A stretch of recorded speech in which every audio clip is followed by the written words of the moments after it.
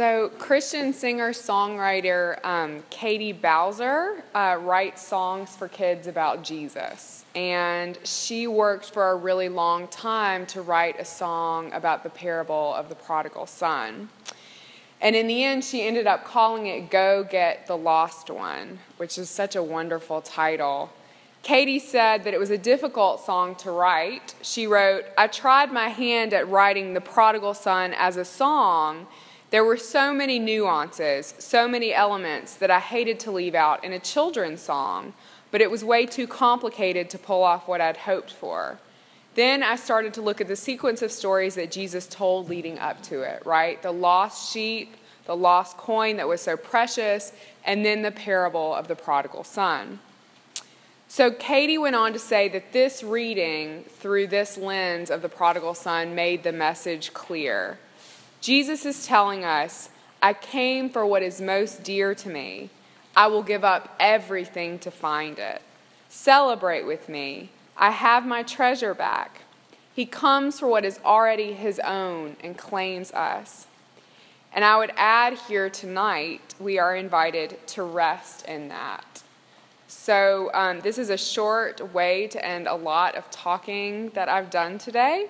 But I want to leave you with some of the lyrics of the song because it's a favorite at our house with our kids. But it's also one of those songs that my husband and I will just listen to together in the car because it speaks so deeply to who we are and our need for God.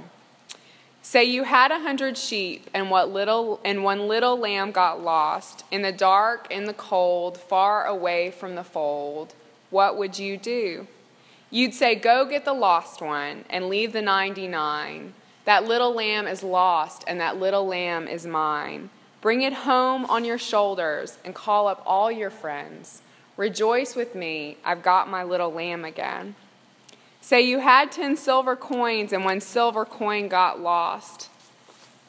Your treasure, your wealth, in the cracks, in the filth. What would you do? You'd say, go get the lost one, turn the house upside down.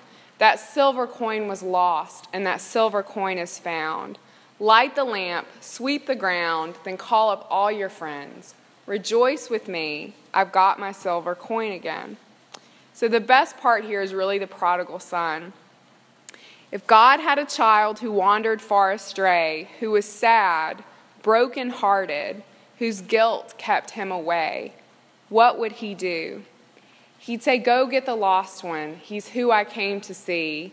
He thought he was an orphan, but he's coming home with me. The angels are rejoicing. The sinner is my friend. Rejoice with me. My child is coming home again. So God doesn't desire burnt offerings. God isn't keeping a checklist of our sacrifices. God doesn't care how long you worked in the vineyard because, as we well know, we're all going to make the same at the end of the day anyway, right? God throws his arms open wide with mercy and grace and brings us into himself, tells us to close our eyes and to find rest in belonging to him and to him alone. Amen.